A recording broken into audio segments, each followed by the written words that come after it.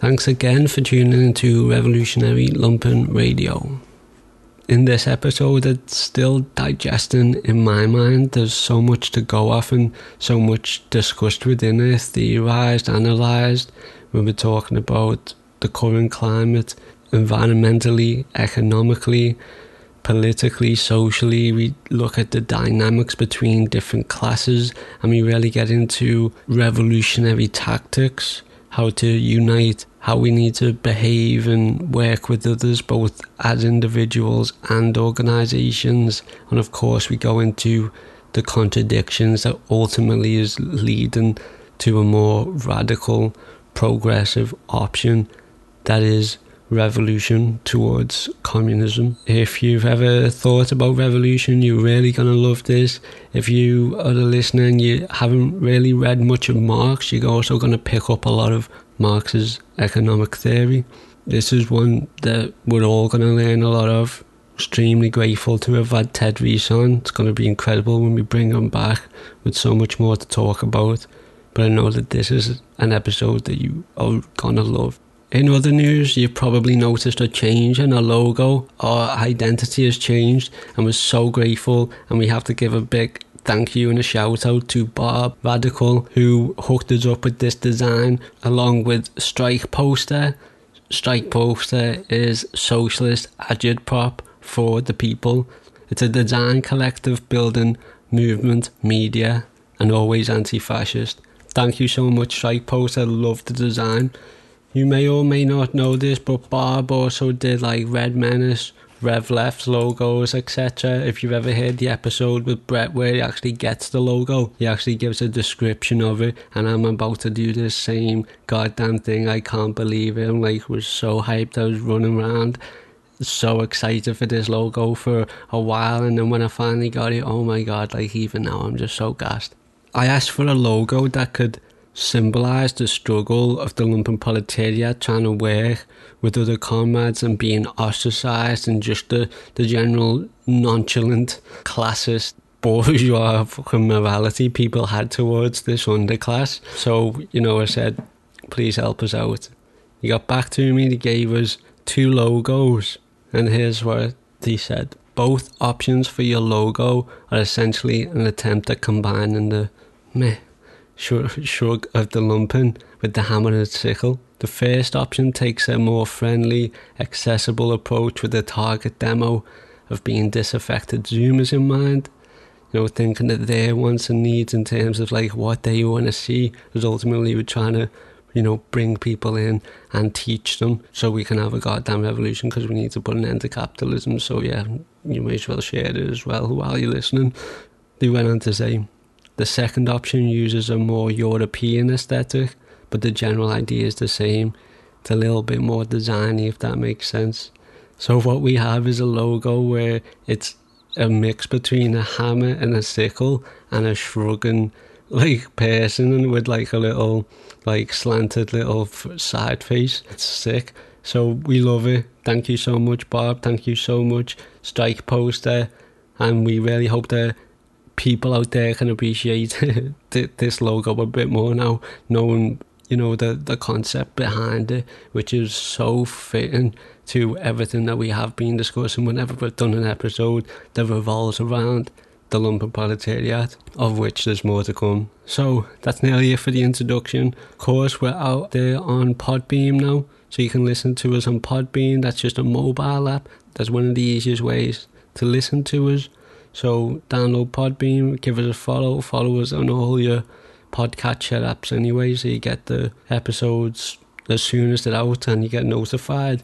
Also get an automatic download, and then you can listen to it whenever you've got no Wi-Fi, or just like recently where the police turned 4G off at like a protest or something. So you can listen to it whenever, uninhibited. Also, if you like what we do here and you want to support us, we are trying to build a movement here. We'll go into that more in future episodes and talk about, the plans behind that. If you are in the UK and you would like to be involved in this, we're talking in real life shit. There's more on that to come. But if you want to support us on all of our work now into the future, we have a Patreon, patreon.com/lumpenpodcast. You get access to a certain server in our Discord server, which is linked to in our show notes. And you can also find all of our social media and how to contact us and reach us and follow us and share us in the description. Without further ado, we'll dive into this episode that I'm going to listen to again probably like 5 times. Here is Ted Rees, author of Socialism or Extinction: Climate, Automation and War in the Final Capitalist Breakdown. The system of capitalism is driving this climate catastrophe. The UK is complicit in Israel's violations of Palestinian human rights through investment in supporting the global arms trade. It's not just a moral stand, it's a political stand. The role that Israel plays securing the interests of US and British imperialism in the Middle East. Some people often kind of talk about Iraq or Afghanistan today where I am, and I understand these conflicts that have literally been going on since I was born. It's just horrifying. We had some placards, one of them which said the pretty factual point that Zionism is racism. Racist police! Racist police! I personally refused to learn my parents' language. My brother did. I'm a bit older than him, so I've gone through 9/11. That was the first time I realized that I look different. Today, much of what passes for leftism is actually quite right-wing, quite destructive. The dictatorship of the proletariat is how the social order in a given country can be steered in a socialist direction. This idea of dialectics is that everything is a web of life, deeply interconnected. The conversation to me is, how do we make all labor less exploitative for women? My writing was first and foremost for disabled people, for outcasts, and for folks on social assistance. The homeowners association started up because they wanted to exclude certain ethnicities from the suburbs. Fortunately, we've got Ted Rees who's going to come on. He sounds like a typical Southern, hello, governor, one of them. I was quite surprised, to be honest. I thought you'd sound like David Attenborough or something, to be honest. I'm not messing. I wish. Unfortunately, I have a voice for print, unfortunately, but there you go. Let's just go on so people can actually, including yourself, get to know you a little bit. I'm looking forward to these questions. So can you just tell us a bit about your background before we go into the rest of it? Yeah, well, firstly, thanks very much for having me on. Yeah, I'm Ted Rees. Basically, I've been involved in communist politics for, I suppose it's getting on for close to a decade now. Before that, I was at university, coming out of university. I did a journalism degree, tried to get into journalism. That didn't work out. Ended up working in publishing. And my background is basically writing, and sort of a lot of it has been sort of summary work, where you sort of just summarize stuff that's in the news. It's I don't know if you ever read a book called Flat Earth News. I can't remember the author now, Nick something, who wrote for the Guardian. He came up with this term journalism. And it felt like I'd become a journalist rather than a journalist, because that was the way the industry was going. It's another sort of symptom of capitalism in decay, where industries get stripped out and watered down. Just it all becomes about volume of content. And so I would become disillusioned with where I was going, and got into. I had so much spare time working in an office that I ended up sort of getting into so-called left Twitter, spending a few hours a day on there. And that's really, to be honest, how I got into left-wing politics and communist politics. And then, I spent the last 3 or 4 years writing this book, Socialism or Extinction, just as a way of trying to summarize everything I'd learned, really, in the last 12 years. This is all on the back of the 2008 crisis, which is really what... I was politicized before that with the Iraq War, I suppose, but it was after 2008, with the financial crash, that I really started to move more radically to the left. Interesting. It's boss that you got a journalism degree. I'd love to do that. But going into the industry and then you realise that you're gonna have to conform to be more of a journalist. Is that like you could say where people are looking for like clickbait and just easy gets clicks, gets views, gets people on the website, and they make money off the advertising things, but you didn't really want to be a journalist?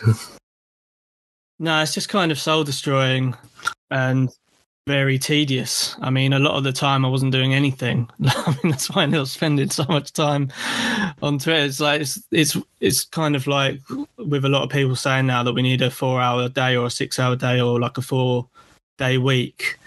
Because of the way technology's gone, we don't need to be working 8 hours a day anymore. It's just absurd.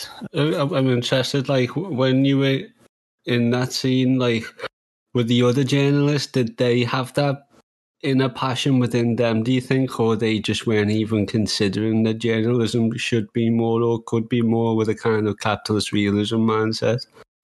I mean, the thing is, I never really got into journalism in the end. I did some freelance football reporting for about 4 years, but I never got, in the end, I never got a proper job on a paper, because when I was going into the industry, I was looking for my first job at around the time that the financial crash hit, or when the credit crunch hit in 2007 or 2008. Most of the people I studied with went into PR at that point. They just sort of gave up, and because it happens so often, doesn't it? Like, people give up on what they actually want and want to do, and try and find a job that will pay what they need to earn to have a decent standard of living. So it's difficult to say. I think a lot of people just became disillusioned and either took what they could get or moved into something else. Yeah, that's interesting history there of your experience, and also the kind of commodification of that sector. And definitely familiar with other working sectors as well. That soul destroying place where you think, oh, I've got to just like dive in 2 feet first now and then just accept that this is what I want. So that you get into like PR or whatever it is. And and like in retail, that could be like, oh, fine, I'm going to actually take the supervisor job. I'm going to have to be in store 50 hours a week, 5-6 days a week, and that's going to be my goddamn life. But unfortunately, if you want like a half decent legal existence, that's what you've got to do. You're goddamn a wage slave. Yeah. I mean, people might not even remember, but like originally the news didn't used to be like that. Like back in TV as a technology was just coming around, and these sort of news stations started popping up. Like, the news used to be a loss leader. These media organizations used to know that they would lose money on doing the news, but they did it because it was, they were supposed to see it as like a public good, essentially. Yeah. But yeah, as you said, like with everything, that exists within capitalism, nothing can exist anymore without turning a profit for an organization, essentially. So it became, commercialized and corporatized, and that also changes the actual content of what they report and how they report, because everything has to be sort of dumbed down and sort of flatlined to fit this, frequency of, corporate allowance, essentially. And, it just sort of dulls and squashes everything and definitionally filters out anything that sort of corporations are going to disagree with. Yeah, I mean, it's just another sort of platform for advertising now. I mean, it's always been like that to an extent, but the intensification has just become extreme in the last 15, 20 years. I mean, papers like The Mirror and The Guardian used to have really good investigative journalists, but they can't really afford them anymore. Like, they're still running at a major loss, but the losses are so heavy that they've had to cut back on all the interesting stuff that they did. Yeah, they don't really do news anymore, right? Like you said, I mean, the death of investigative journalism is huge. Like, even in all these large companies like the BBC, whatever, they've like stripped investigative journalism out. And instead of them doing the news now, they're essentially just like news actors. You know, they essentially CIA protagonists. I mean, yeah, basically, they don't actually do news anymore No. in the sense of like investigative journalism, you know, like going to these companies and seeing what's up and sort of muckraking and all that. It isn't that anymore, right? It's essentially just PR for corporations at this point, right?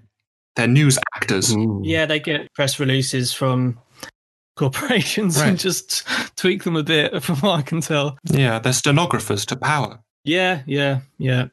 And again, it's all about streamlining output to maximize profit, or at least to minimize losses, making the output as efficient as possible. I mean, 24/7 news on the telly is the worst of the worst. You know, it's just this loop of sort of what to be scared of. News summaries, and it's not really hard-hitting stuff most of the time.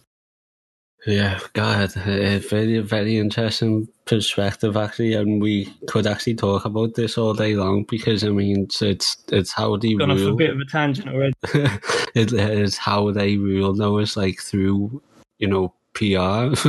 Like, that's how capitalism got to a point where it needs PR, and the corporations fill in the role as PR for capitalism, and then the corporations need their own PR people. It shapes ideology and consciousness, and, you know, we're fighting against this very phenomenon the whole time. Yeah, God, no doubt. It's really strange as well because people talk about clickbait like it's like a recent or a new invention, but like before the internet or the rise of like, you know, YouTube videos or whatever, there was print media that wanted attention and wanted to sell papers and get your eyeballs and everything, right? So, you know, people do like to talk about clickbait like it's this new thing never seen before, but I mean, it's just the modern take on getting people's attention, which every, you know, news quote unquote corporation is trying to do.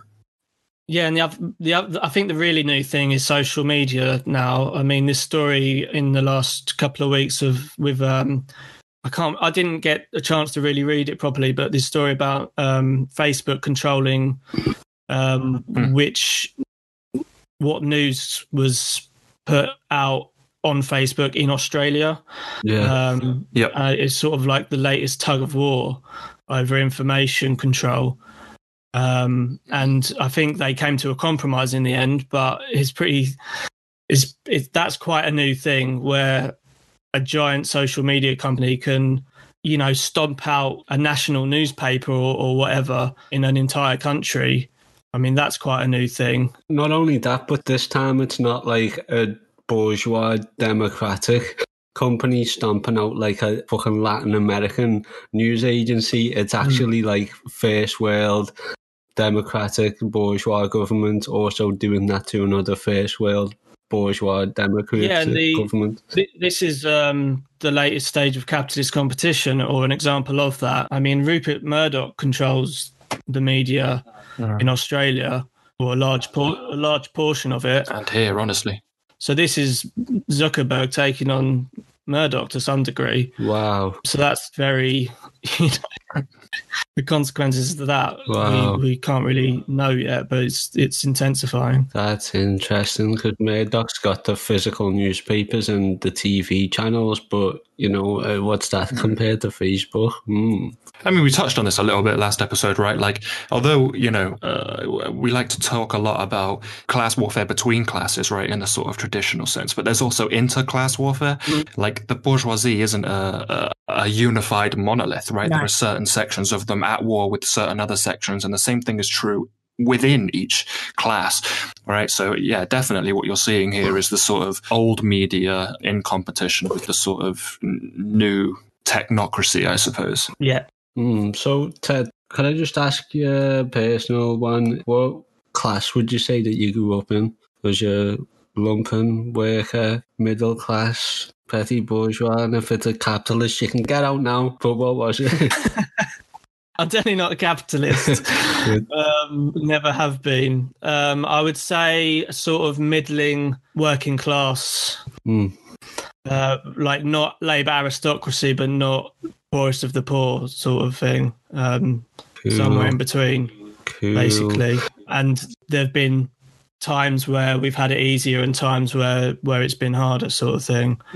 Like with everyone. I mean, born into a very poor family that progressed through just sheer hard work and discipline to a bit more of a privileged position. That would, I think that would sum it up basically. Cool, power to you, Conrad. So, I mean, the reason I ask is just to get more back behind the how did you get into actual politics? I mean, sitting around on leftist Twitter, did that just open your eyes to this whole other, wow, people are perceiving the world differently, and then you start to realise these turn out to be historical materialists, scientific socialists? Yeah, I mean, basically before 9/11, I would say I wasn't really political at all, to be honest. Obviously, I was quite young then. And then the Iraq War, as a response to that, just seemed to be totally bizarre to me, just totally disproportionate as a response. And that sort of woke me up to the fact that we're living in a world of empire. And then, the 2007-8 crash, because it affected me a bit more personally in terms of the career I was going for, basically disintegrated. I just felt like I'd become like a worker zombie sort of thing. I suppose that sounds a bit overstated, but it was... Would you say that you thought that your work in the future would be more precarious? Yeah, it was definitely more precarious. I didn't really see any sort of career. It felt like I'd wasted my time in education, and I didn't really see where I was going. And I've not really had consistent work since then. It's been hard to really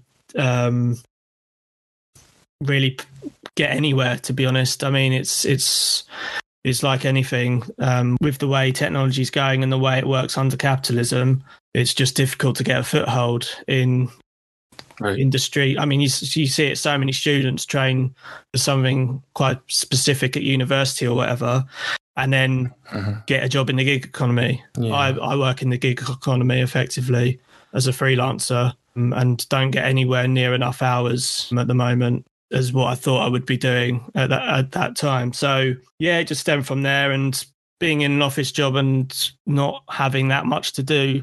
I mean, if I'm honest, it was just silly, the amount of spare time me and other people in the office had. We would play silly games on the internet, and I mean, this is, they talk about the low productivity of workers in Britain, especially at the moment, over the last 10 years. This is why we've got so many office-based jobs where I don't really like to call them bullshit jobs like David Graeber does, but you can see... Oh, I was just about to bring up that book as well. I know, it was on the edge every time. Yeah, you can see what he means, because there's a lot of jobs where you're in an office 8 hours a day and you may be working 3 or 4, and the rest of the time you don't know what to do. I used to have, they used to time us as well. Like, you'd have to set a timer for how long you were working. But you'd use it personally, so it didn't actually time what you were doing. But at the end of the day, you were supposed to convert what was on the timer into a spreadsheet. Like, what have you been doing for 8 hours? And on Fridays, I would be sitting there racking my brains, thinking, well, how the hell can I make this look like I've done enough work to justify a wage? Yeah. Fucking hell, it reminds me of when I was on job seekers allowance, and they'd be like, okay, have you done your 40 hours per week? And I was like, it took me 2 hours to travel to the fucking city centre there. And then I'm like thinking of all the shop names. Wow, that's crazy. And like, I have flashbacks of a capitalist realism episode where we go into bureaucracy. That's exactly what I was going to say. Yeah, and it's like, well, was it Ryan, where like the workers like end up doing the bureaucracy for themselves, and it's like, Yeah, but it's not even official. It's not even to serve a purpose. It's like bureaucracy for bureaucracy's sake. It was this case where it was almost exactly what you were talking about, actually, where, workers at the end of the day had to log everything they were doing, but they were told by management that there would never be any consequences based on what. So essentially, it was pointless. There would be no repercussions if you didn't fill it in correctly or anything. It was literally just bureaucracy for the point of bureaucracy, right? There was no consequences, there was no repercussions, it was never checked, right? It was just this sort of ideological imposition on the workers, right? Ultimately as well, I think a lot of office jobs are literally for the sake of so one person can go out with the flashy car and the suit and then say, I've got an office in so-and-so place, I've got an office in so-and-so place. the business revolves around them and what they want to do. So, like, I mean, there's so many bullshit jobs that people do have. Yeah, that's why they call them self-licking ice cream cones, right? Because, like, bureaucratic positions exist to justify their own existence, if that makes sense. Yeah. Right? So, like, the bureaucratic layers within like, government or a company, right, they exist, but they have to now justify their own existence. So they start producing bureaucracy to justify the bureaucracy, right? And it becomes this entire sort of, it just slows everything down. It drips everything in molasses, right? And it serves not only to impose an ideological position on the worker, but they're there to justify their own existence, right? Because no one at the end of the day wants to think, you know, my job is pointless, right? I don't do anything here. So it's sort of like that, you know, when you're a hammer, every problem looks like a nail, right? They go out into the company saying, right, I need to insert bureaucracy. I need to do something here. I need to look like, you know, I need to justify my existence to my boss who's saying, what have you done this month, week, or whatever, right? Yeah.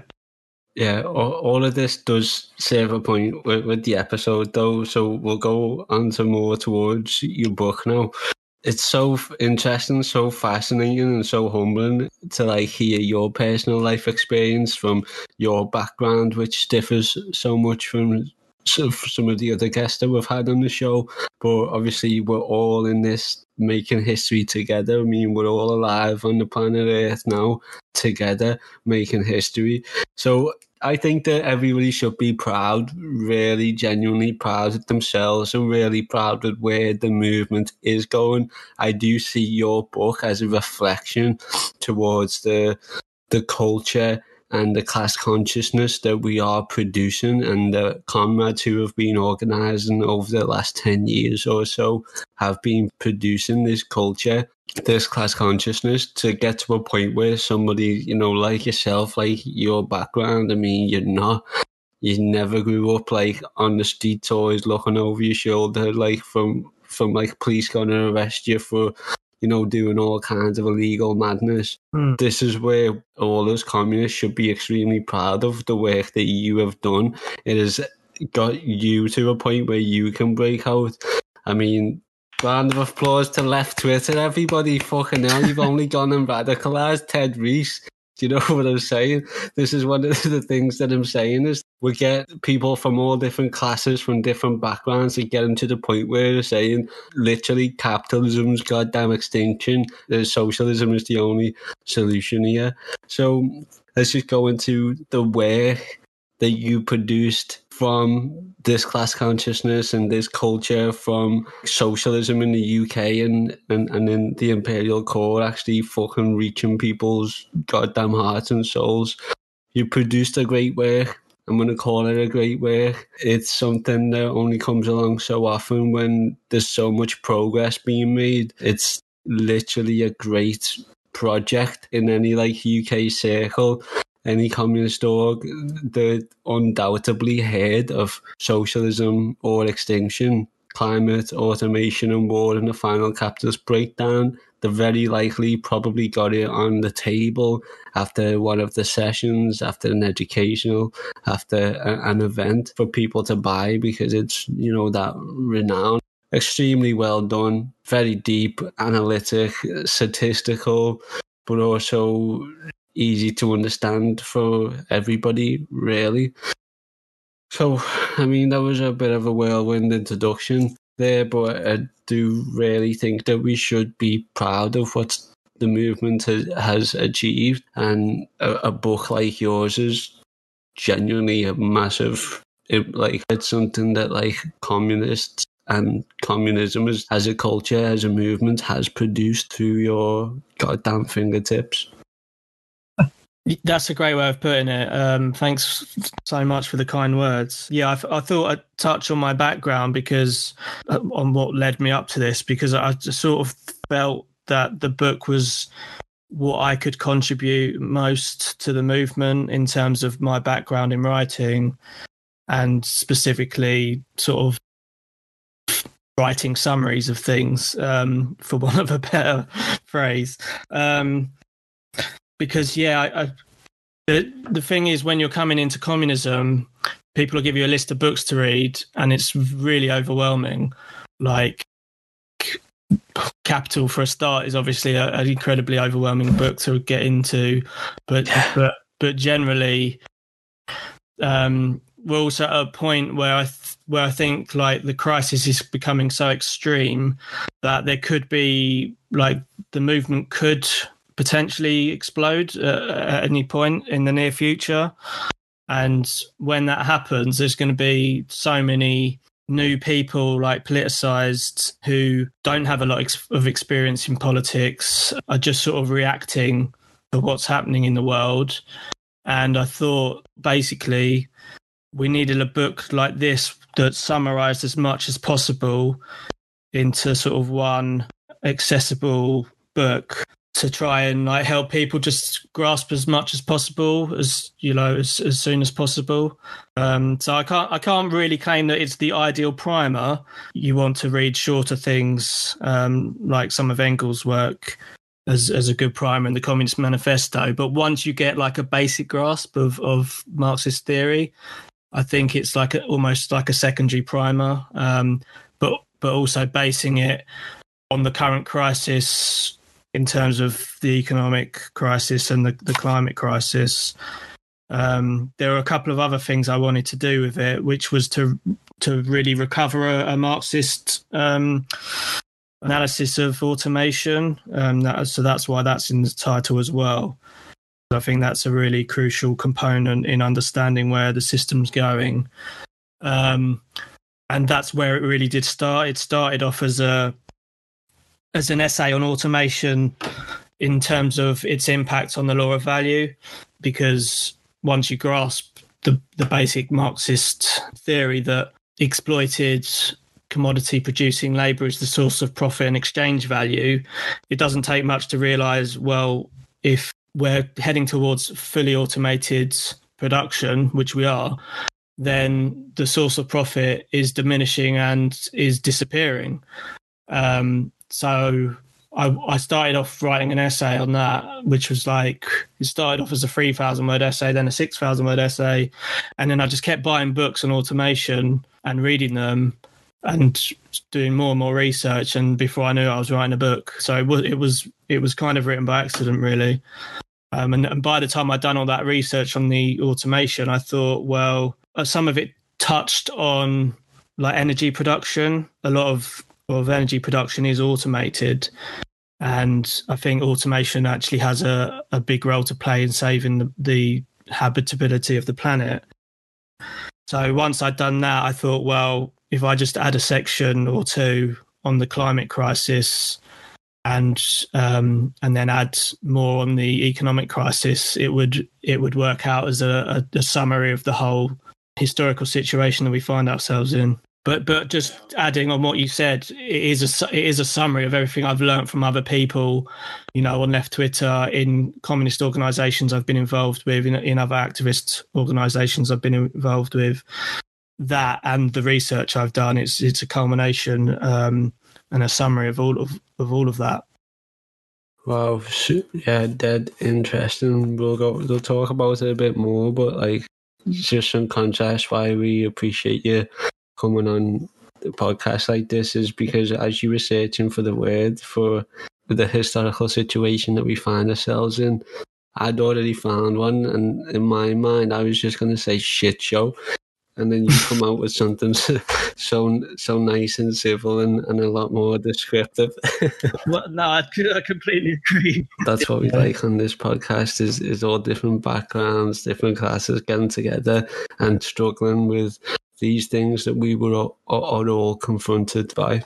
For like people like Ryan out there who don't know like the law of value, could we talk a little bit about automation a bit more, because it's just really super interesting. Yeah, how capitalism is building machinery to make capitalism more efficient, but it's this efficiencies that's going to also bring about capitalism's own destruction. And obviously how you could put that is just a million ways better than I can. Yeah, I mean, that sums it up quite nicely, but I'll try and work in the law of value and the automation thing together. I mean, the source of exchange value and profit is surplus value, which comes from exploited commodity producing labour. So the worker will work 8 hours a day, for example, but in reality, the wage only covers something like 4 hours of that, for example, or less, and it works back down towards zero actually as time progresses. So if we split the day into necessary labour time,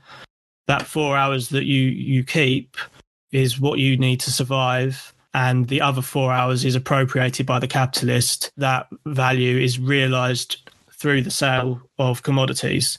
Because capital has to keep expanding, because it's always losing value, like a fixed capital loses value when new, better fixed capital comes along, for example. So to offset that devaluation, which also affects currency and all the rest of it, the system has to keep expanding. You can put it another way, like a profit-based system by definition needs to keep expanding, because if you run a company, you need to make more profit to attract even the same level of investment you did the year before. So the system has to expand, and that means the worker and the working class has to be exploited more increasingly as time goes on to keep expanding capital. So on one hand, the system needs to keep exploiting more workers, but on the other hand, it also needs to raise productivity, because the quicker it's producing commodities and selling them, the quicker it's making a profit and accumulating profit and capital. And the way to do that is to innovate. And with each capitalist crisis, that will spur a new round of innovation, because that's when prices are cheap, or prices are low, of the materials that need to be bought.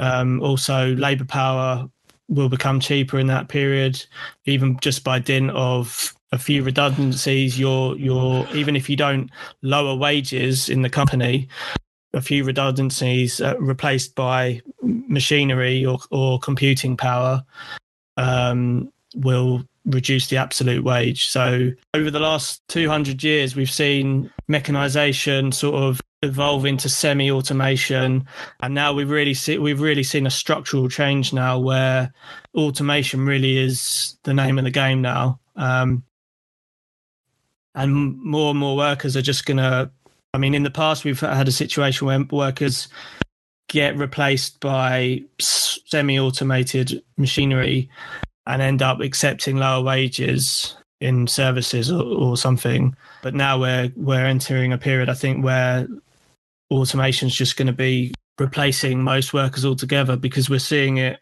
happening not just in manufacturing now, but in services as well. We're seeing workers replaced. I think in Britain, supermarket checkout workers have declined absolutely by about a quarter in the last decade. So that's an example of that.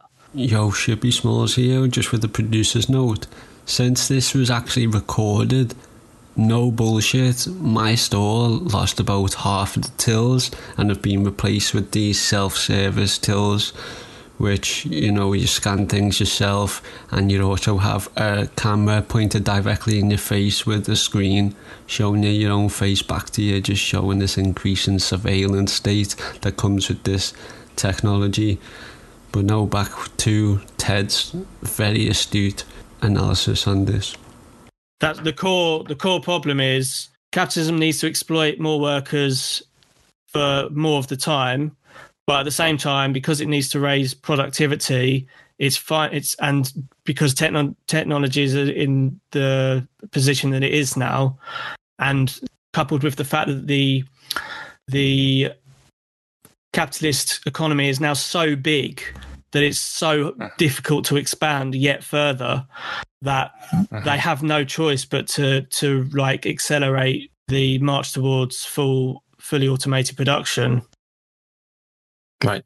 And that's also how imperialism came about, right? Because like you said, capitalism requires two things consistently. It's either new markets to expand into or greater exploitation of existing markets. Yeah. And once capital has sort of established a firm foothold domestically, the next thing it does is look internationally, right? It looks abroad. It looks for resources. It looks for new markets. And, traditionally, if you just look at the history of, let's just take the United States from World War II to today, the United States has been, the greatest force for evil on the planet simply because it's the most imperialist nation, right? It's the nation that looks to other countries and attempts to spread its own capital there as vigorously and viciously and as quickly as possible ultimately. And that's why you get, people like Elon Musk on Twitter saying, we'll coup whoever we want when talking about, the coup that the United States orchestrated in Bolivia last year over the vast amounts of lithium that Bolivia has. And why would Elon Musk be interested in lithium? Well, this is because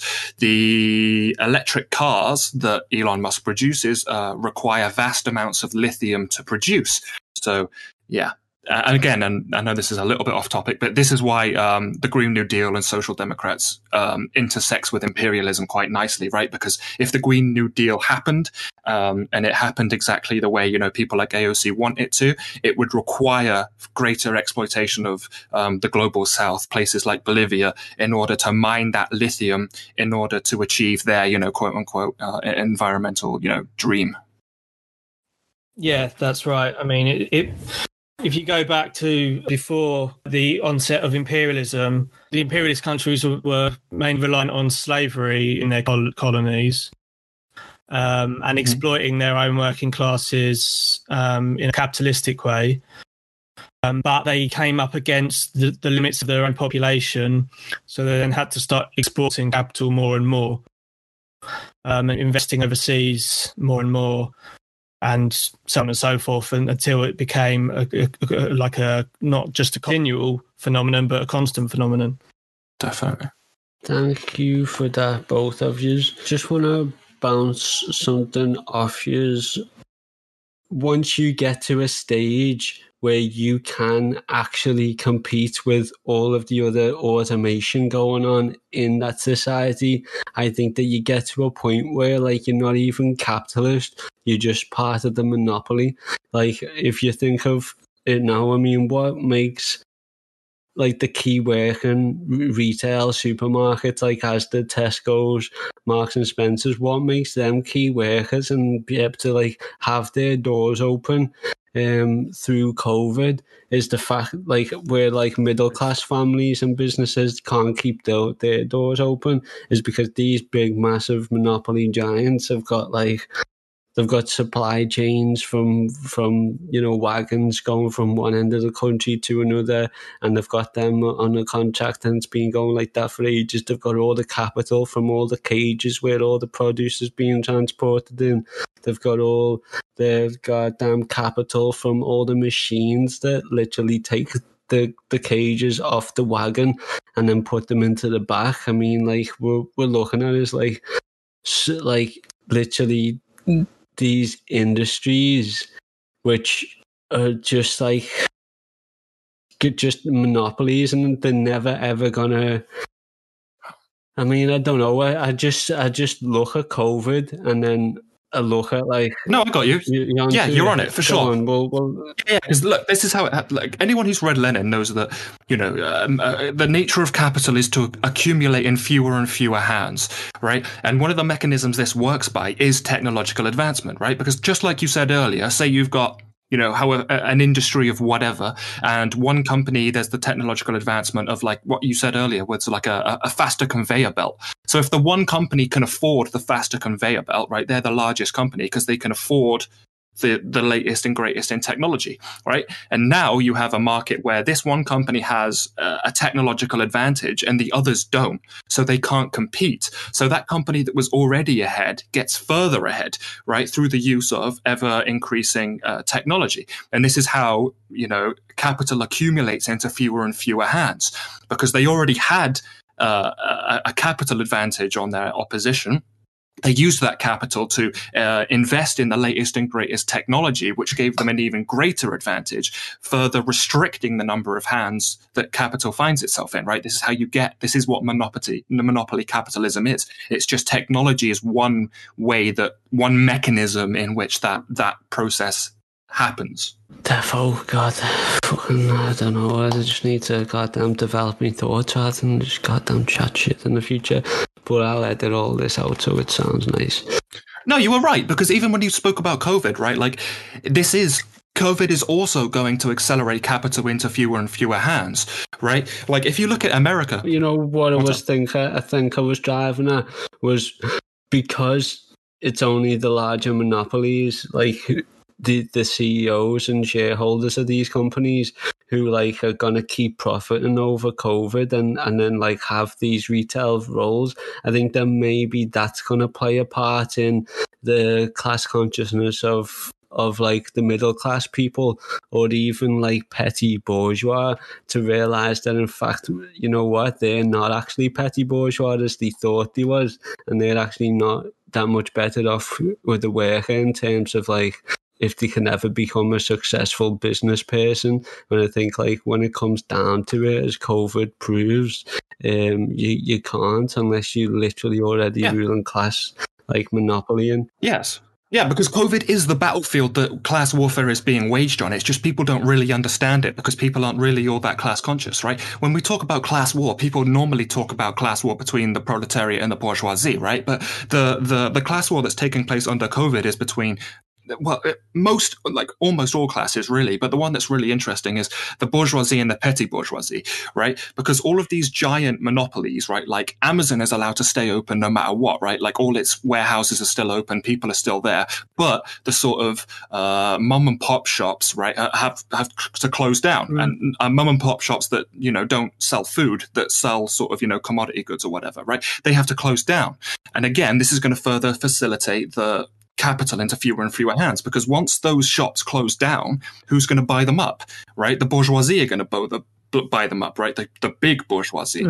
So, this is essentially the bourgeoisie kicking an entire class of people, the petty bourgeois, down into the proles again, right? Because they want that property. It's the same thing that's happening in America right now. People are always asking like, because in America, it's way worse than it is here in terms of like the government response, right? They've basically done absolutely nothing. They got like one check or whatever months ago. And then other than that, they've done nothing. And people are asking, wait, why is our government so much worse than like every other country on the face of the earth here, right? And it's because America is so much more facilitated to capital. They're essentially letting all of those businesses and all of those companies die on the vine so that the true bourgeoisie can come in and buy it all up at discounted rates, right? They don't want people to be able to pay their rent because their landlord, when they default, the big bourgeoisie will come in and buy up that property. They'll buy up that, So and again, it's another consolidation of capital, but it's a consolidation in a way that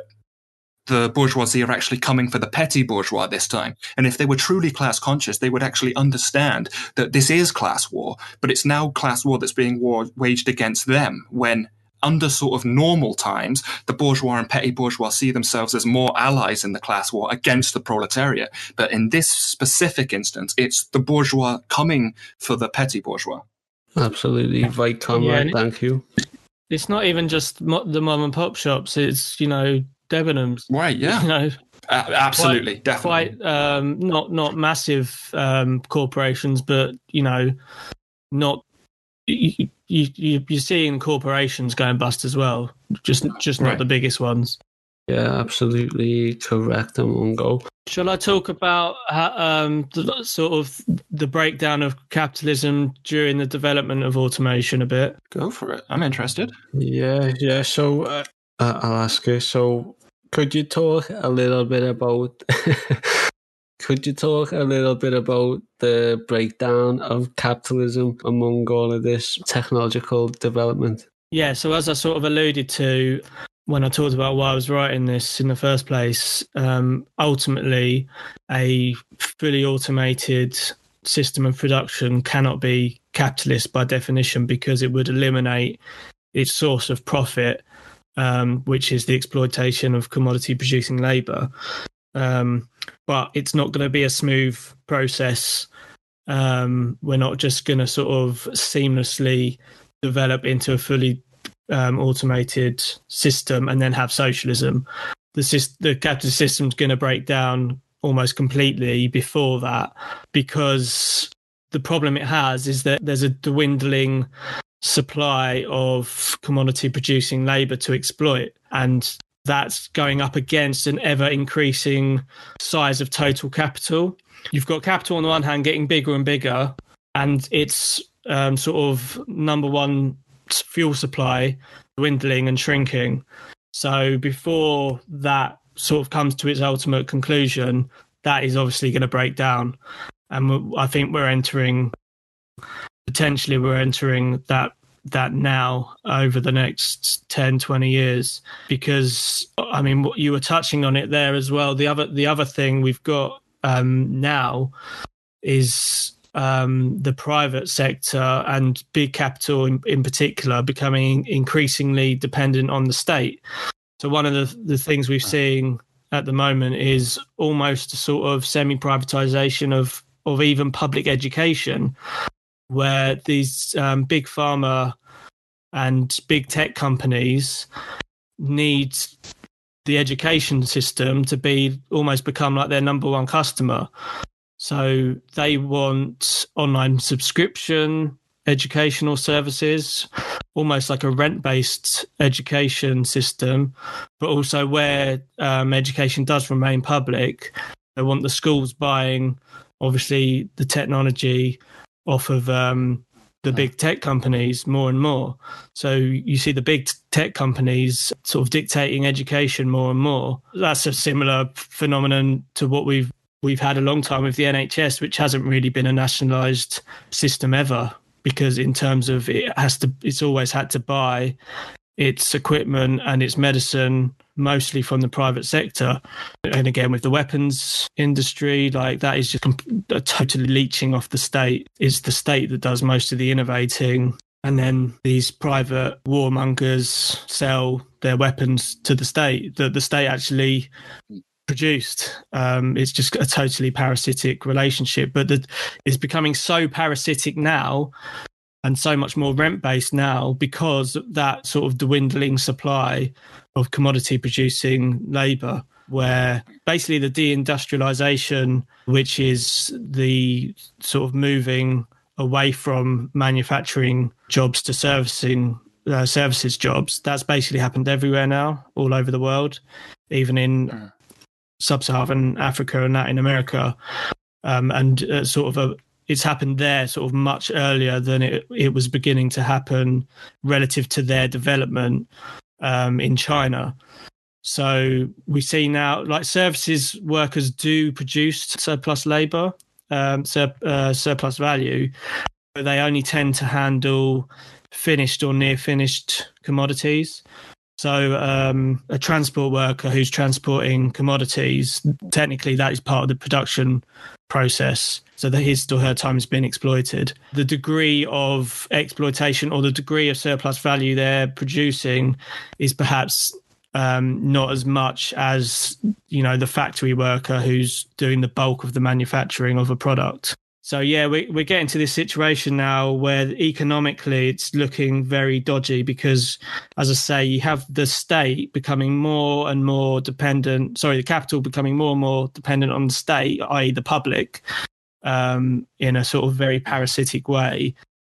But the state is becoming more and more dependent on the central banks in their respective countries to fund this dependence. And so you're seeing this extreme devaluation of currency going on, which is only a reflection of the devaluation of capital as a result of the efficiency gains being made in production via automation. And yeah, I think there's a high potential for hyperinflation possibly in the next decade, because we're seeing, I think the US this year, I think it's something like 20% of all the dollars that have ever been printed happened in the last year. Mm-hmm. And obviously COVID's played a role in that. But if you look, this is just an intensification of a trend that had also sort of gone into overdrive in the previous 10, 15 years as well. Yeah, it's also the strange thing with the financialization of everything. I was reading this article about the real reason behind the push towards cashless societies And it's this thing now that even, sort of all these imperial nations, it used to be, sort of like outright colonialism where they would send troops to your, doorstep. And sometimes that still happens. But the main way it tends to happen now is through like fiscal and financial policy that they wield as weapons over countries. Yeah. And they can't do that if your country is cash based, right? So what they do is they unleash this campaign to push for like a cashless society so that everything can be financialized, so that you're dependent on, the sort of global financial system. Yeah, and the other side of that is they need to convert cash. Production of capital needs to become ever more efficient. So electrons are more efficient than physical cash. You can move quicker through online systems. But also they need to convert cash into stocks to reduce the interest rate. Moving towards a cashless society, that's another reason. They need to induce the conversion of cash into stocks. And obviously, they do that with incentives using the interest rates. But now the interest rates are so low that it's becoming harder and harder to sort of incentivize that. And there's a lot of talk about them doing things like banning high denomination cash. So you won't be able to use 50. I don't know what's going to happen here, but certainly in America, the government has been looking into banning high denomination cash and then putting a tax on small denominations of cash. And they would do that potentially via like adding a metallic strip to the money so that it could essentially be taxed when you take it out of the bank. And that's going to make people poorer. That's going to come up against real like cross-class resistance if they actually decide to go ahead with that. But the problem, as ever, is that if that doesn't happen, the banks will collapse sooner because they need that cash. They need to centralize more capital than before to keep surviving. There's also talk of a wealth tax. They're sort of talking about bail-ins as well rather than bailouts, because bailouts are too politically toxic now for the banks. So they'd have to, if the banks crash again, they will have to bail themselves in, which would involve essentially seizing assets from their own customers, because your bank, the money that you or anyone else has in the bank is not yours, it's theirs. I mean, they owe it to you. So it's a form of debt as far as they're concerned. But if they decide to seize it, there's not much you can do about it unless you want to make a revolution. Right. And that's why they always want to prevent a run on the banks, right? Because of how over leveraged the banks are, they only ever keep like 5% of their assets in cash, right? This is what everyone was so worried about during the 2008 thing. And this is, in the end, the reason, even though it couldn't have happened, it was the reason that Obama gave for bailing out the banks, was that he said he didn't want a run on the banks, right? Because if everyone panics that the financial system is crashing, everyone is going to run to the bank and take out everything they've got in there. But the problem is that the banks are so over leveraged that they don't have that money, right? They only have like 5% of their balance book in cash. So if everyone runs and tries to take out everything they can, only 5% of the people that turn up are actually getting their money, right? And at that point, the whole thing is just kaput, right? Yeah. Like the whole system just falls over at that point. It becomes not just, a crash of the sort of financialization of services, right? Like the speculation and the shell games on the shell games. It becomes an actual, you've taken my money, right? Like it isn't anywhere now. Like it was there and now it's not, right? So again, it's like an intensification of what's gone before, but it's becoming extreme because of how difficult it's becoming to expand the capitalist system. And it links back to what you were saying about the war on the petty bourgeoisie now. Like the banks are going to have to seize assets from people who actually have them. And that's not most of the working class. Right. So you're going to see a big... And they love it. I mean, what you say is true, but they'll also like try and let one or two of the banks go, so that the bigger banks or the biggest banks can buy up their stuff on the cheap again. That sort of just like Lehman Brothers. They actually decided to let Lehman Brothers go in the end because they needed one of them to go so that the other banks could suck up their property. Right, need a fall guy. Yeah, basically. And was it Bear Stearns was bought up by JP for something like 20 million or something when it was worth like 3 billion or something? It was ridiculous. And it will also with a big subsidy from the public as well. It's just and those two outright corruption, really.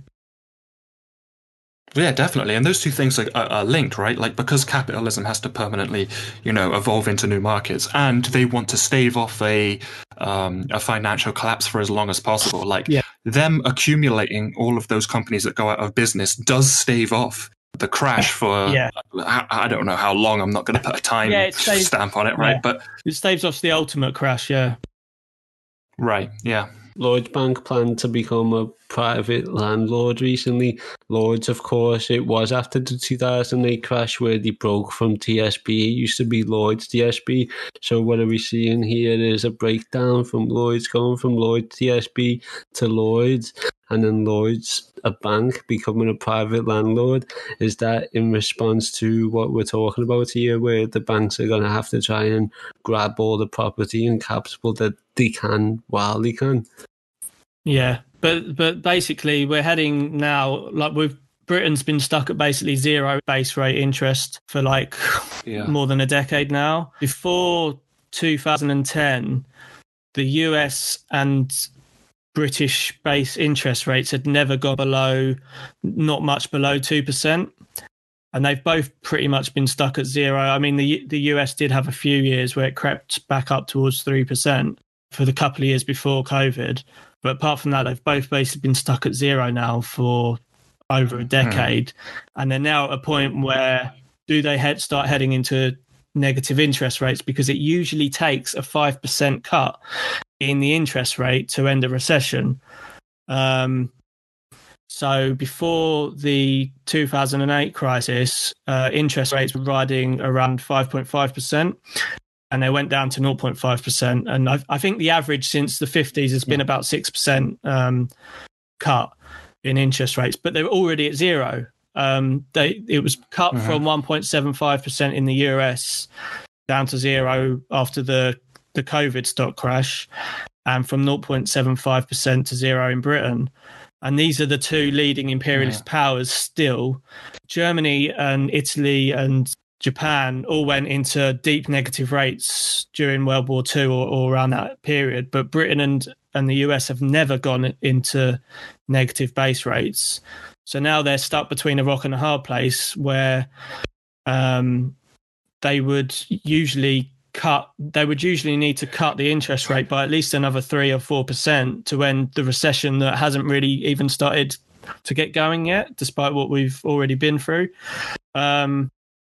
So I don't know what they're going to do. I think that in the end they're going to have to go deeper into negative interest rates because,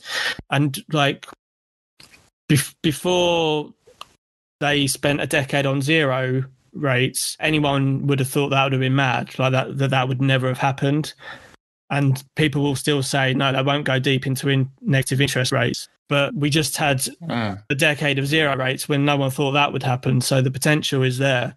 Having said that, the new Fed chairman, I forget his name, has said that they're very reluctant to cut the rates further and that they can't play the usual role in that they would usually play in sort of sorting out the economy during a recession.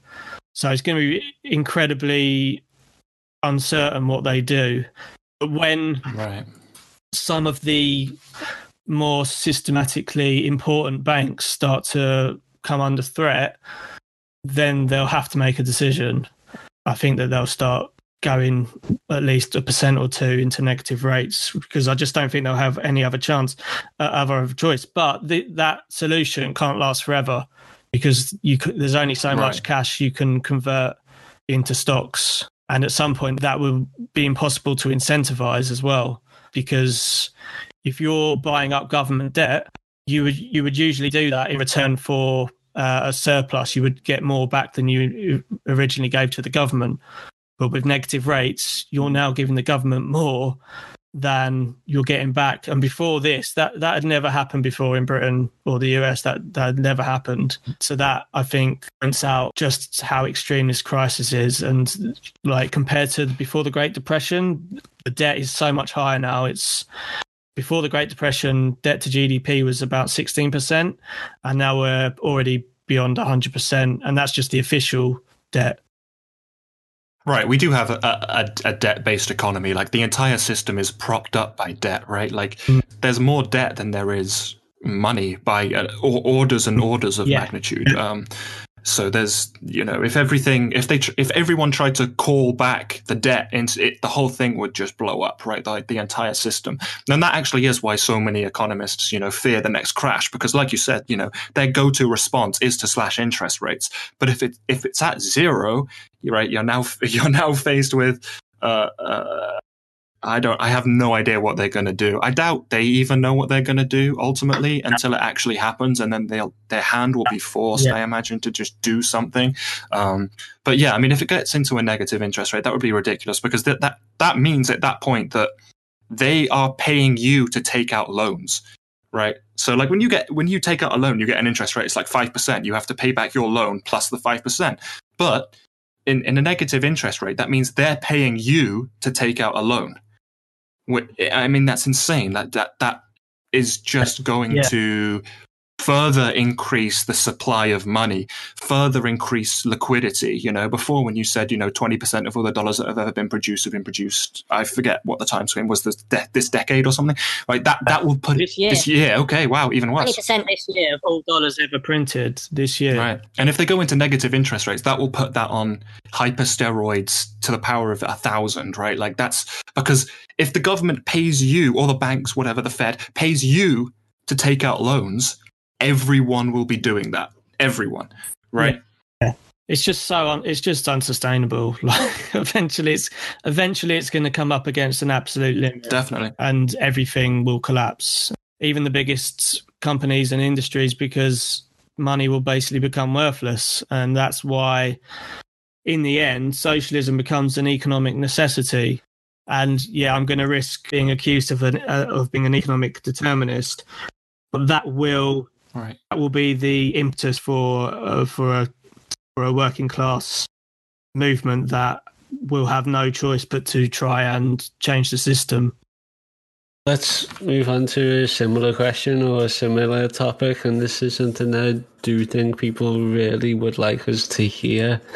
But I guess I'll just start off with just a bold question. Like, what do you think of accelerationism? Because, I mean, we're all talking here from the imperial core. Whilst there is countless people, lumpen proles in prison, sleeping on the streets, living dangerous, violent lives as the criminal element. And, there are other progressives out there reading theory, reading all of these flipping 9, 12, 13 Lenin books and Stalin books repeatedly, ongoing forever, preaching to these people who are poor as heck, that the material conditions aren't right, from the warm, safe, decorated homes. These socialists who should we continue to do as we have been practicing, whilst waiting for the material conditions to get so bad that the rest of us start waking up, so to speak? Or should we really be doing more, more than reading, more than the shambolic organizational state that the left is in now, particularly because of COVID? Is there more we should be doing while everybody else is being butchered, starved, dying of thirst and disease in the global south? Or are we doing the right thing up here in the northern hemisphere? So the question is just about accelerationism and just along those kind of perspectives that some people on the left or in communist circles. So it depends what you mean by accelerationism, because that could mean demanding automation, for example, instead of demanding higher wages, or it can mean the taking up the war of offensive position or something like that. Is that the latter? Is that what you mean? Yeah, I think it's coming from a more radical. We need a protractinated people's war, or we need to absolutely start disabling and destroying the mode of production where it stands. It's a really good question. And I can't, my area of expertise is on the economic side rather than being a revolutionary leader or something. But it's just a very difficult question. I think we're still in a period of protracted propaganda and just sort of base building. Trying to convert people because at the end of when everything's said and done, we're very small. Our forces are very small at the moment. We don't have the forces to go on the offensive, especially not in this country at the moment.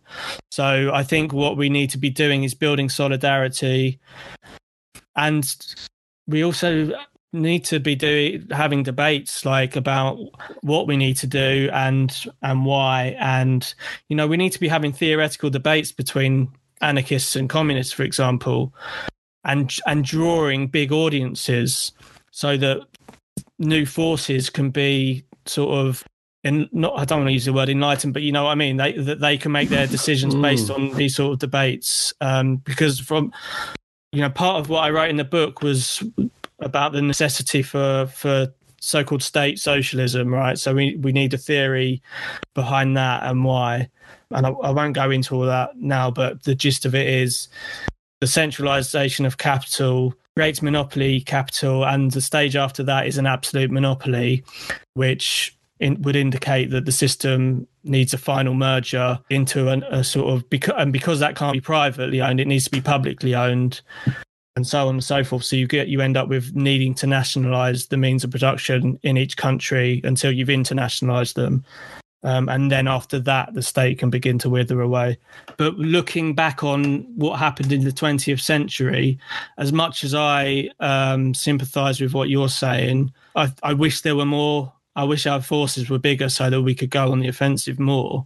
But until we have greater forces, we can't. And looking back on the 20th century, things did have to get very, very bad before the working class were prepared to start fighting back. And even then, the communist forces often remained in the minority because it was so hard. I don't know exactly why, but it was just so hard to attract the forces towards the revolutionary end of the movement. So, like, for example, in Germany, as much as I hate the SPD and what they did, their membership base was also always much larger than the Communist Party. So we have to sort of study that and work out why.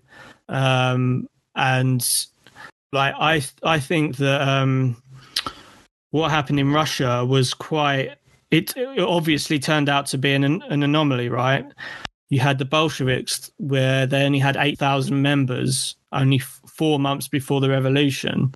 They sort of exploded as a party because of the exodus from the sort of more left-wing social democratic parties at the point where those parties' leaderships wanted to continue the war. Whereas in Germany, the Communist Party never had that option to offer the Soviets. The war had already ended. So it became a lot more of a protracted struggle.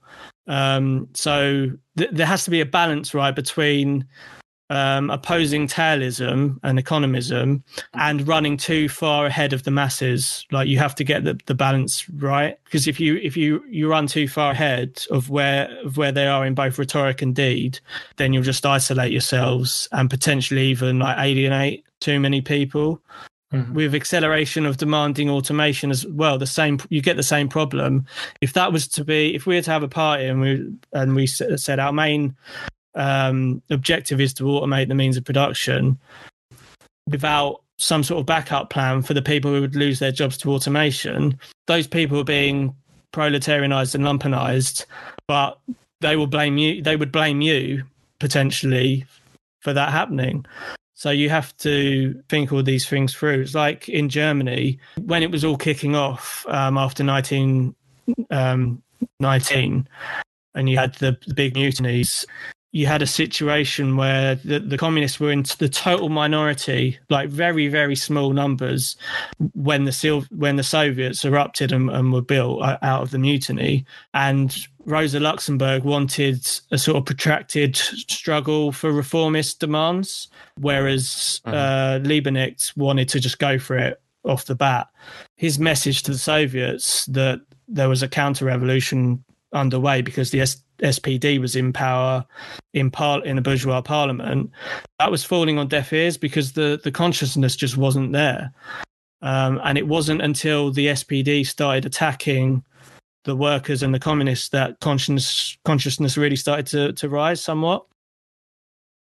And then you had the Communist Party growing steadily throughout this period when the SPD was betraying workers. There was a point where the Communist Party merged with the left independent Social Democrats, and out of nowhere, suddenly you had a 500,000 strong Communist Party, and that was out of the Kaputsch, which where the right basically tried to seize power from the SPD. And so suddenly you had a very big and strong Communist Party, but it still wasn't really big enough to seize power and hold on to it, like in the way that the Bolsheviks did. And the Kaputsch thing was defeated by an armed general strike, which involved most of the SPD workers. And that's how the right was stopped from taking power. But when that ended, the general strike ended and the workers went back to work. And at that time, the Communist Party, which was now as large as it had ever been, demanded that they immediately go into another general strike to seize power in a socialist, like in a properly socialist revolution. But because the workers had only just gone back to work and had sort of a mixed consciousness, it just fell on deaf ears.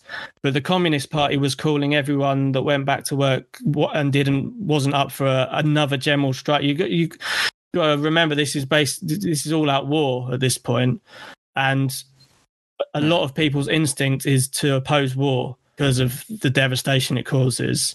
So most workers wanted to go back to work, and the Communist Party was essentially they were calling most of the working class scabs for going back to work, and that totally backfired. And its membership halved, or more than halved. I think it fell back down to 200,000, and it never really recovered after that. So this is the sort of lesson I think that we have to take on board. It's very difficult because, like you say, there's the bottom end of the working class is the one struggling the most, and it's not really right that they should have to wait for the conditions to generate a bigger movement. I mean, by all means, if you can find enough working class people at the moment to start going on the offensive and to start, like, even if it's just like more militant protests or bigger strikes, if you can find those people, do it. Like, you can't wait for the perfect conditions, but finding those people at the moment is very difficult. And so I just, like, based on the experiences of the past, especially in countries with right-wing governments, it's not unusual that there isn't much working-class militancy. If you look at the US during the Great Depression, before Roosevelt came to power, there wasn't much working-class militancy. But when he did, that's when there was a lot more working-class militancy, because even though we know Roosevelt was out to save capitalism, he was far less likely to turn the military on any striking workers. So, and then I contrast this with Venezuela, right, where you've got a left, where you had Chavez, who was a military man, and he had lots of followers in the military. So that gave the working class a lot more confidence to organize and to be militant and to make these demands.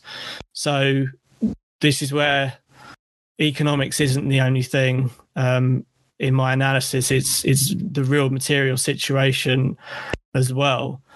And we saw in this country, like with Corbyn, he did have a massive following. When you look at his rallies, like we haven't really seen that for a long time. Like so many people turning out for political rallies, even though they were just static affairs with no real militancy. But were those people prepared to go further? Not at this moment in time. It's kind of a difficult thing to summarize, but I don't think you'll see a big movement erupt until we get mutinies, basically, if I'm absolutely honest, because the left itself is quite small, not just the communist left, like the social democratic left is a lot bigger than the communist left, but it's still quite small. Like it's the minority in the Democratic Party. It's the minority in the Labour Party, and then outside of those parties, it's still quite small. Like the DSA in America is relatively tiny compared to the population of the US. So yeah, I don't know what you think about that sort of analysis. I mean, it's don't get me wrong, I find it incredibly frustrating. But I do think at the moment we need to concentrate on building solidarity between organisations and people, mutual aid, developing relationships. Trying to merge organisations is something I think we should be looking at where it's possible. We have so many very small socialist and communist organisations, and I think there needs to be a merging of these organisations so that we can start to have a more of a serious line struggle within organisations.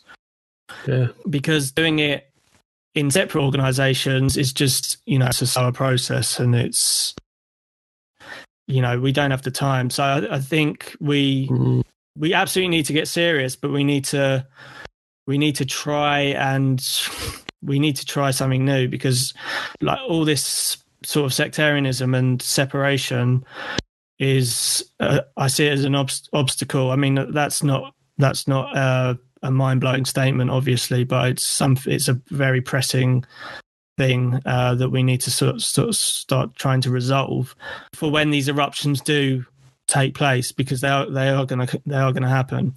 Yeah, defo. Thank you for that answer. It was well thought out. Gave me a lot to think about, and our listeners too. It's something that so many of us are, wrestling with as well.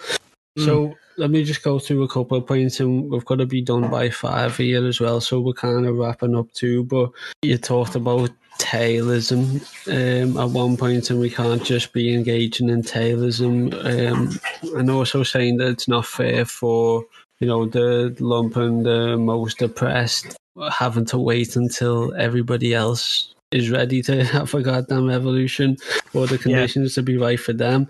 And you even said that, we should wait until you find enough working class people who are willing to become more militant. And I mean, that just shows how naturally ingrained it is into like communist ideology that like the lumpen, the most oppressed, the most deprived, having to wait on the working class. And understand it from just a strategic operational practice point, it makes perfect sense. But this is so something that I don't think is talked about very much, as maybe like the lumpen, maybe the worker, and maybe like the academic, student class, maybe they have different roles to play. Maybe the student academic role would look something more like the tailism approach. It would look like the organising approach, and they would be the ones who are going to have to be there for the people, after the struggle has emerged, and to give food to the people and to do all of this, mutual aid work, which is so important, but it's not as important as it would be after we've toppled the goddamn state, and we need to protect each other through a transitional stage to not have a situation of what happened with Cuba. Special period. Yeah, so I mean that could be one of the roles for students and organisers, to literally be the rear guard and to ensure or to plan around the organisation capacity, so that if revolution does happen tomorrow, then there's at least something in the way of like a kind of unique special period for this country.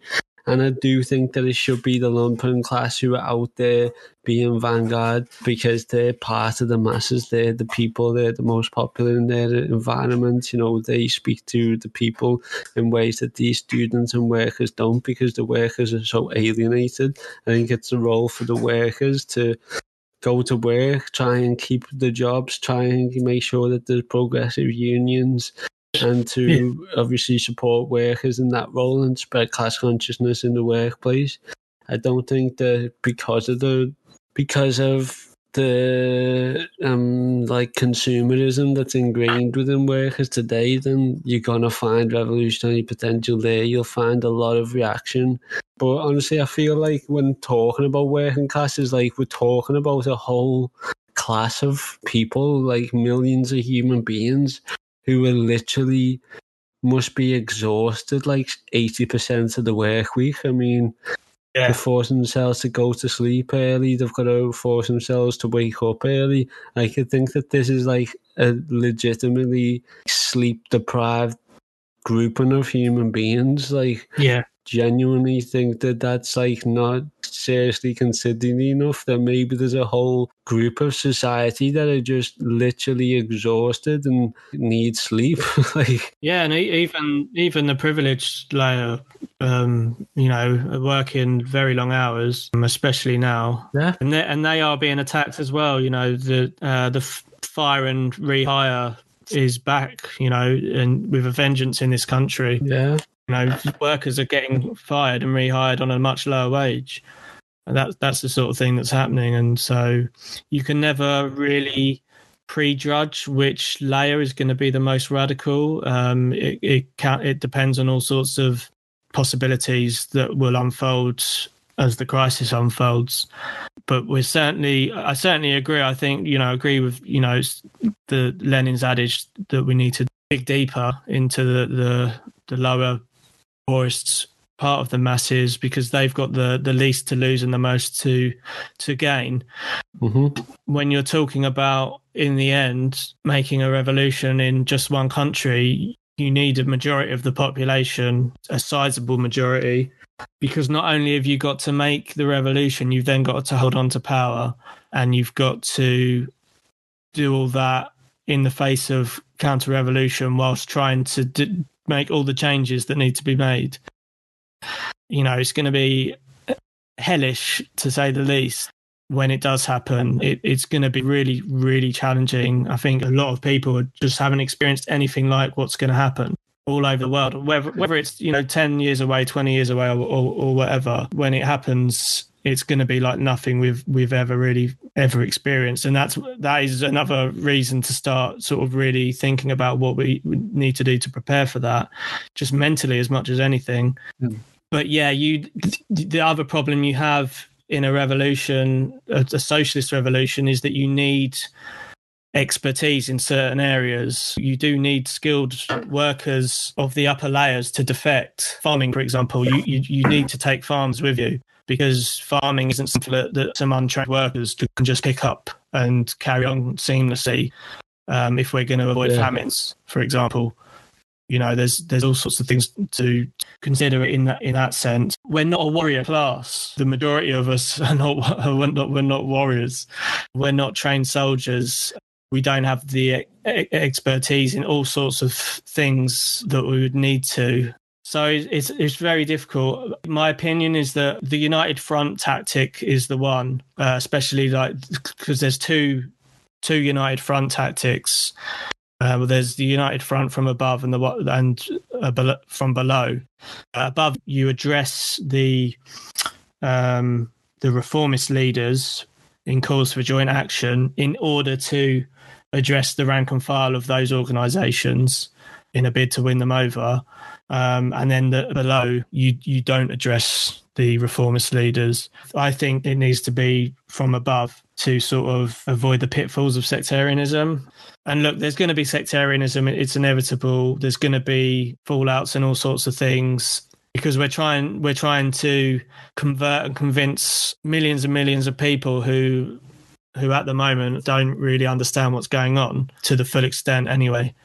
And that's a very difficult task. I mean, we talked a bit about the commodity fetish and the fact that at the moment, the irony is, or the contradiction is, that the commodity fetish, the closer we get to the end of capitalism, the stronger the commodity fetish gets. It's like what you were saying about consumerism. I mean, I think the problems with consumerism are sometimes overstated or sort of misdiagnosed, but it's like you said, the commodity fetish is stronger than ever because from everyone's point of view, no one really wants the economy to collapse. We all wish that capitalism could provide what socialism could, because if it could, everyone would be living good standard of living and we wouldn't need to risk our lives in a revolution.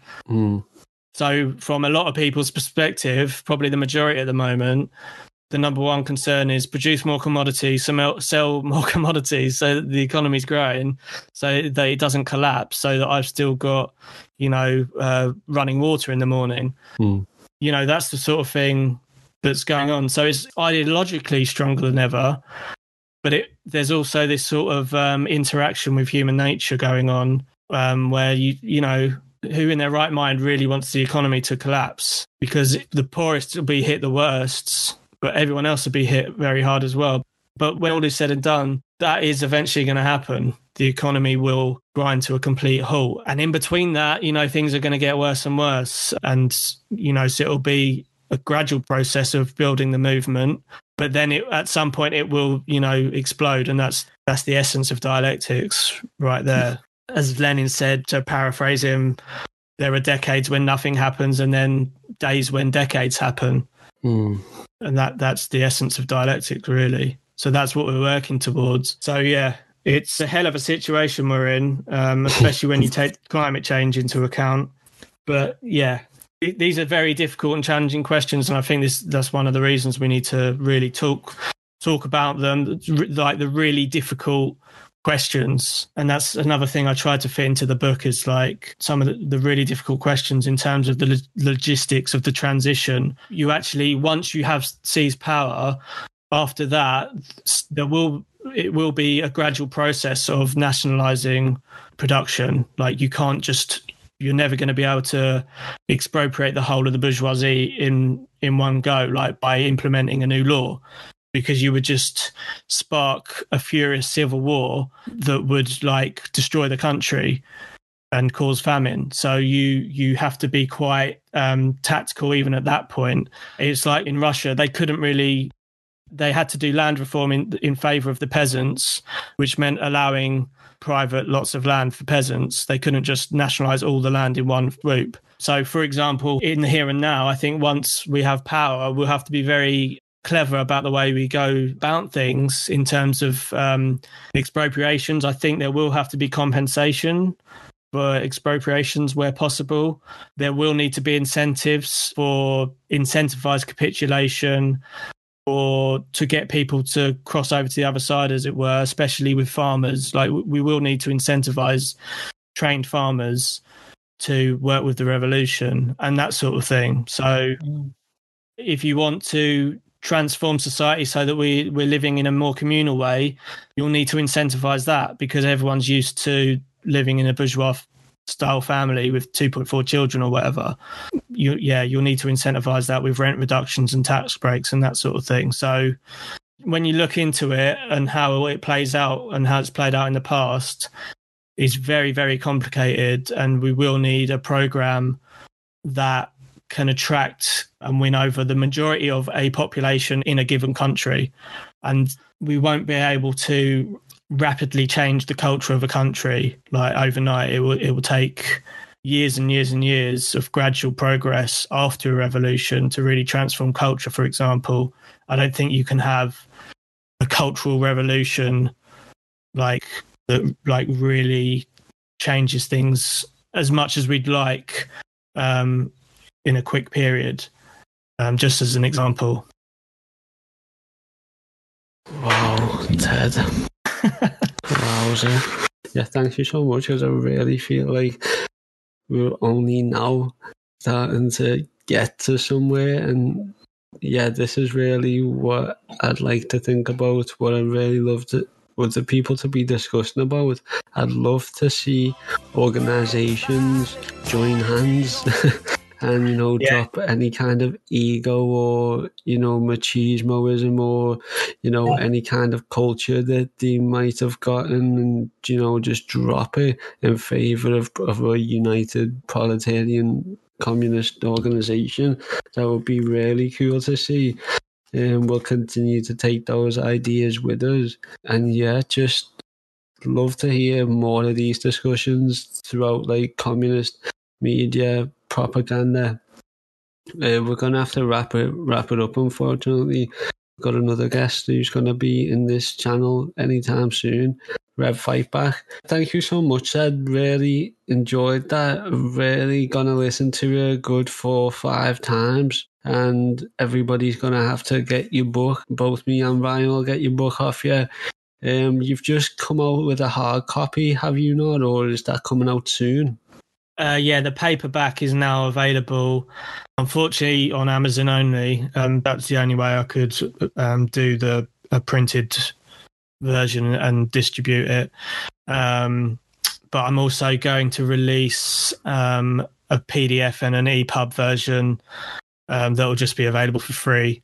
And I'm also writing a book for Zero Books about Henrik Grossman, who we didn't get to talk about, but he was the 20th century Marxist economist who sort of outlines Marx's economic theory most sort of accurately in my eyes. So I think he's important to understand in terms of understanding capitalist crisis. And that's where your Twitter handle comes from? Yeah, @Grossmanite, yeah. Interesting. Boss, yeah, so we'll get your book off you. Can we get it signed off you? Yeah, of course, if you want to. Yeah, definitely. I've had one request for that, and when it happened, I was a bit shocked. I was like, really? Oh no, I get signed versions of all the guests that we have on. I'm gonna have signed Caleb Morpin ones, gonna have it from our beloved Miranda. We'll get it from everybody. So that's cool, yeah. Yeah, and then when I die, all of them can go into the Liverpool City Museum. That's nice. So, Boss, I'd love to do this again sometime. Once we've developed something more, maybe once we've actually read your book from start to finish. Yeah, sure. And then we can go over some of the themes of that. Yeah, great. I'd love to do that. And thanks so much for having me on. Oh, pleasure. Pleasure's ours, yeah. Yeah, absolutely. Have you got any final shout-outs, any plugs that you want to get in that you haven't already mentioned? Then we can link them in the show notes for you. Trying to think. Oh, my blog as well is Grossmanite on Medium. You can read some more sort of short stuff on there. I also work a bit with ProCult, who I think you spoke to recently. Yeah. So I'll just give a shout out to them. Check out their work because it's great. It's the sort of thing we really need. You know, a sort of media video format of propaganda. Absolutely. To go with all these good books that are coming out as well. Yeah, absolutely. We're doing some good shit here, so hopefully people do support you by going away and getting your book. I've made that available in the links. So right. With that said, we'll love you and leave you. Thank you again for your time. Solidarity, comrade. Keep up the flipping amazing work. If there's anything we can ever do for you anytime, do let us know. You got Solidarity forever. And to everybody else, workers and lumpen of the world, unite. There are some people